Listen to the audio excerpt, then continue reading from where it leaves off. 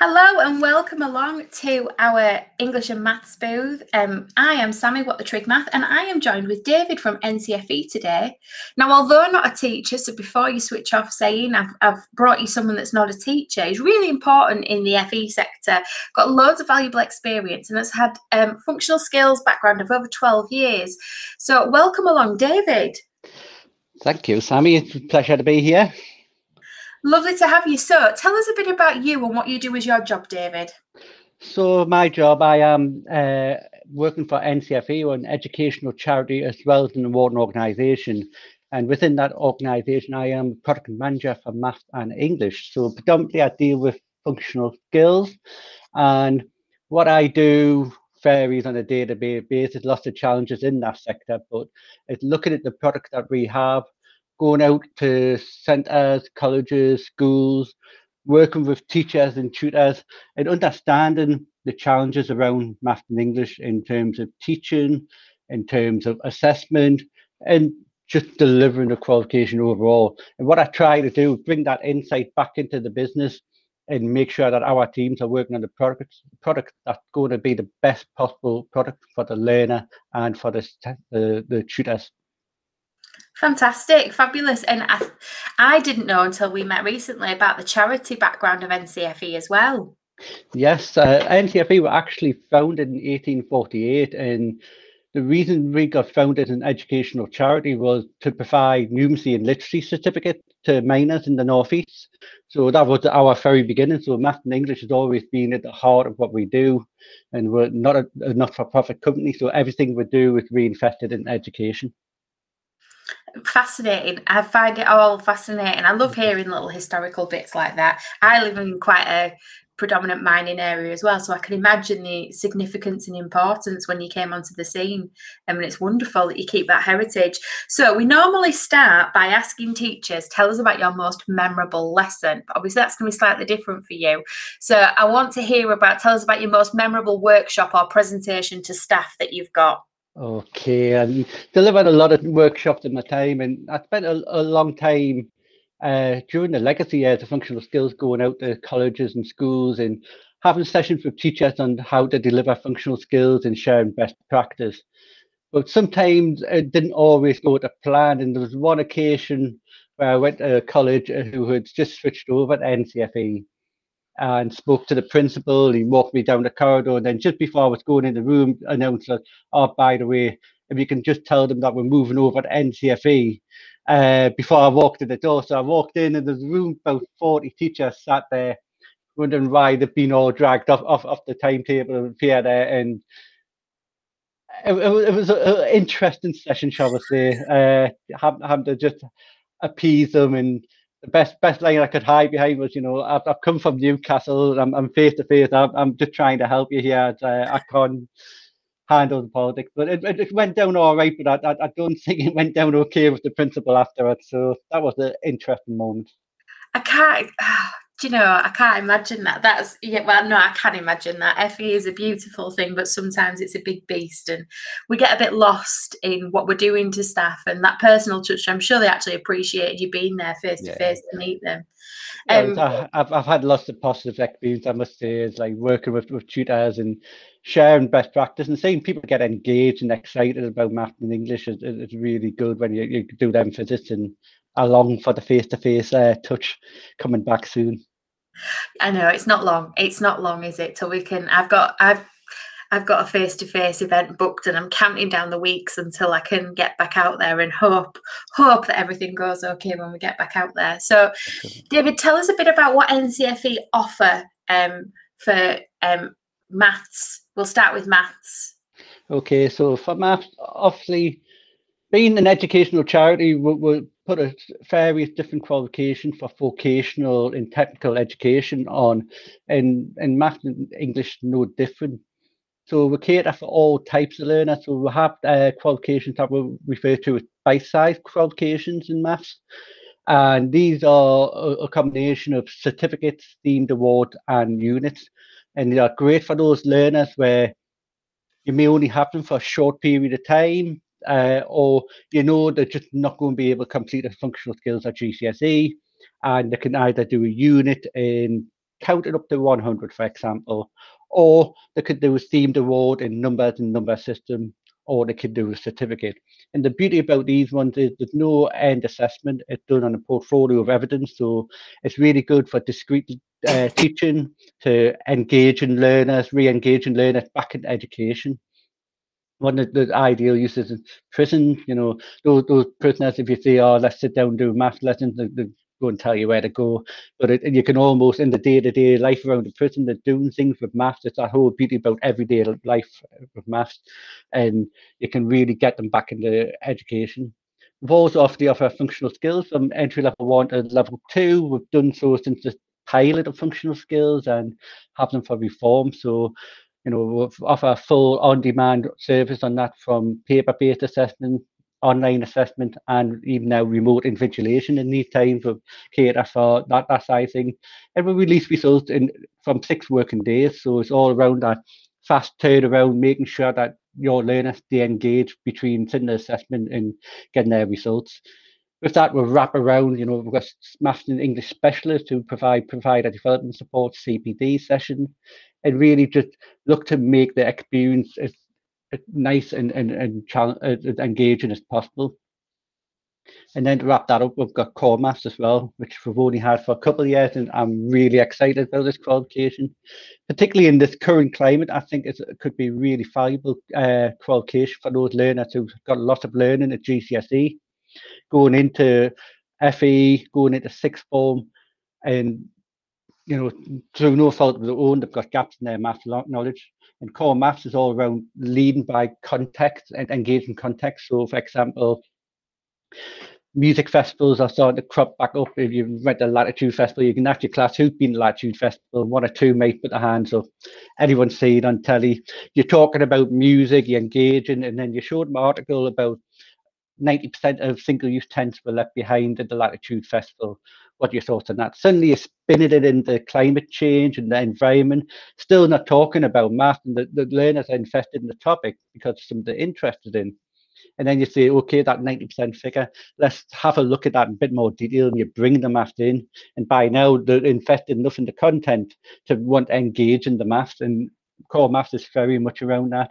And it's a really exciting one for those 16 to 19-year-olds. And I think it's a one that would be worth looking at if I was in FE college now, you know, to look at those learners affected by the pandemic and that loss of learning. Yeah, 100% agree with what you said there. I think core maths offers, like you say, it offers that bit where there might be gaps in the knowledge, but it's that project-based work, that context. I think it's something that we crave at GCSE. I think, well, I certainly crave it. You know, the feeling can sometimes be that you're teaching to and for the exam and not the maths, and that then makes it really hard to keep it interesting and engaging when you're saying you could get 2 marks for giving this answer. And it's that constant juggle. So I think core maths is really great, but something that you should shout louder is that you said there is functional skills, 6 working days turnaround. Yeah. I won't say what the awarding body is where I work, but it's a lot longer than that. Yeah, no, it's something we did a long time ago, and it comes from the feedback from teachers. You know, you've probably experienced firsthand. You learn a system assessment, and straight away they switch off. You can have a lesson the next week and they're like, I've done my assessment, I've passed. You know, they're that confident, they don't need to engage. And if you're waiting 4 weeks for results, you've lost 4 weeks of learning. And if that learner failed, then you've got to try and re-engage them. So it's like, how can we do this in a fastest possible time while keeping the standard? And we're still getting one organisation tapping in saying, how do you actually do it? But it's one of them little secrets that keeps within the NCFE walls. But yeah, it is something that we're proud of, and we've been doing it for 5-6 years now. So, you know, we've got a lot of big centres and colleges that work with us, and people often ask, do you really do it in 6 working days? And the answer is yes, we'll have to, because we're committed out of Ockwell. A good friend, a mutual friend of ours, Mr. Johnny Kay, tipped me off about this 6 working days not so long back, and I thought he was kidding me on, but then he proved it, and he enjoys it when he proves himself to be right. So he was very proud. So I wonder, David, if you could talk us through what are the challenges that students face when they're doing maths at the minute? What are the topics that are throwing up the errors when we're looking at the data?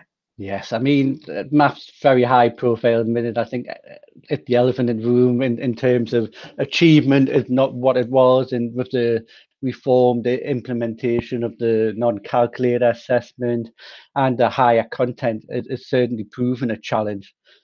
Add to that, the pandemic came only 6 months into the new functional skills. We still haven't had a full year teaching of functional skills that's been undisturbed. It's been quite a challenging bit for the reform of functional skills. But one interesting thing with all new content in the non-calculator, people always think, oh, it's the new stuff that causing problems, but actually it's the same things that cause problems time and time again. And from some of the data, one of the most popular, one of the most common ones is fractions, decimals, percentages, and equivalences. Learners really struggle around that. Struggle with ratio. That's always been a ratio's always been problem in when they're given a specific ratio and value to work with, and when asked to decide what a ratio for a given set of value would be, they always struggle around that area. One thing that got a little bit better is conversion between units. Now we're able to apply some units on paper, so that does help. But level 1, I think conversion of time is that taking it from 2.4 hours within the 2 hours 4 minutes, or it is proven a problem. For level 2, I think the jump between level 1 and level 2 is I'm sure you've been well documented. It was there when we went through the consultation with Department of Education, and it's just a really hard one to bridge. But calculating these first percentages, it's high up there for learners getting lower marks on. The evidence learners confused calculation for area and volume, because we no longer can give them formula for triangles and circles in the functional skills. It's a real problem. They get confused. Even area and perimeter, those are common areas that they struggle. In terms of the new one, the learner struggle probability of combined defense. So that's like a new criteria at this level. So that's true problem, as is the drawing and interpretation of scatter graphs and recognizing positive and negative correlation. All these type of things, those are the top areas that we find that learners struggle in. What we're trying to do with NCFE, we've got that provider development team. We're doing CPD sessions that anyone, even non-NCFE customers, can sign up for, and just those areas that are proven challenging for tutors to focus on them and look at sharing best practice and good tips on how to get around that. Even English, around SPAG and ESOL learning, that type of thing, sharing good practice and trying to give everyone, no matter who you're with, a better chance of getting through to your learners and engaging your learners. Yeah, 100% agree with you. I think in terms of fractions, decimal percentages and equivalents, I see this a lot in vocational subjects as where they've embedded maths. They've gone, oh, we've embedded maths because we've looked at data. And I always push back and I say, and what did you learn from it? Like, ask that next question. So if it's a 25% statistic that you're looking at in your subject, ask them what is it as a fraction? Ask them what is it as a decimal? And then, vocational teachers say, oh, then I'll be scared that they'll say this, they'll say that. I said, you will be surprised at the gaps in their knowledge on their level 2 or their level 3 vocational course where they're still studying their maths. Those gaps will really be there. And, and those that do get it and find it easy, extend them and say, what could we do if we were subtracting it from 1? And what is it not? And all those sorts of things. And then area and perimeter, there's only one way to teach that for me, and that is put the chairs on top of the table.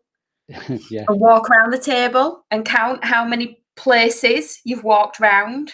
So in a 2 table, you've walked around 2, and then you've walked around 1 at the side. But then count how many chairs are actually on top, and you'll have a much smaller number. And I think things like that are just really, really quick wins for people with those topics. Definitely. I think formative assessment as well is really important. Obviously, with the pandemic, I did a session at the AOC around formative assessment, and loads of different tools out there that you can use to engage that learner and understand how to identify which learners need that extra support. And of course, you've got the different initial and diagnostic assessments like Skills Forward and VKSB that can support you and engage in with you on those matters as well. Yeah, and I think there's a lot about formative assessment. It's probably a whole episode on its own is formative assessment. I'm not going to go into it. Dylan Williams can speak a lot more than I can about the subject. Yeah. Yeah, maybe we'll do another episode on formative assessment. So I think what I've learned, and this is why I wanted to have you on the podcast, is what I've learned is that their awarding bodies are very, very different. And I don't think we recognise that as much in FE, just like we know that our college or our institution is different to the college or the institution down the road because we know what we live and what we know what we stand for. And I think the point of this conversation is probably just to highlight to people that maybe just have that discussion. Does that awarding body do what you want to? We've not just had you on, we've had other awarding bodies on the podcast as well. And I think we're just trying to highlight that there's not a one size fits all for FE. So why would you have a one size fits all for awarding bodies, I think is what we're trying to say here. Definitely. I mean, we've all got our own strengths and weaknesses, and, you know, that's how it always will be. I think just important to speak to those awarding bodies and see if their strength matches what you're needing. You know, if it is, then great, and look to work with them. And if not, then that's fine. You know, it's not a problem. But I think ultimately, I can speak certainly from NCFE. It's what's best for the learner, and getting that result for the learner. That's the heart of what everyone in education is aiming for. And you've got to make sure that's right for you. And if it's not right, then, you know, there's plenty of choice out there. Find something that is right for you. Absolutely, 100%. So, David, we've come to the end of the podcast. If people want to connect with you after today, how do they find you on Twitter or socials? Yes, you'll find me. I'm on LinkedIn, quite prominent on LinkedIn. You can search for me under David Redden. On Twitter, oh, you're going to test me on my Twitter handle now. I think it's David Redden 12, I believe. But we'll find it. We'll tag it in the description. I'm on there. I'm on. Can get you. Yeah, I'm on Twitter and LinkedIn. You can find me, or you can always contact me direct at NCFE. Fab. Thanks very much for joining us on the podcast, David. Thanks for having me.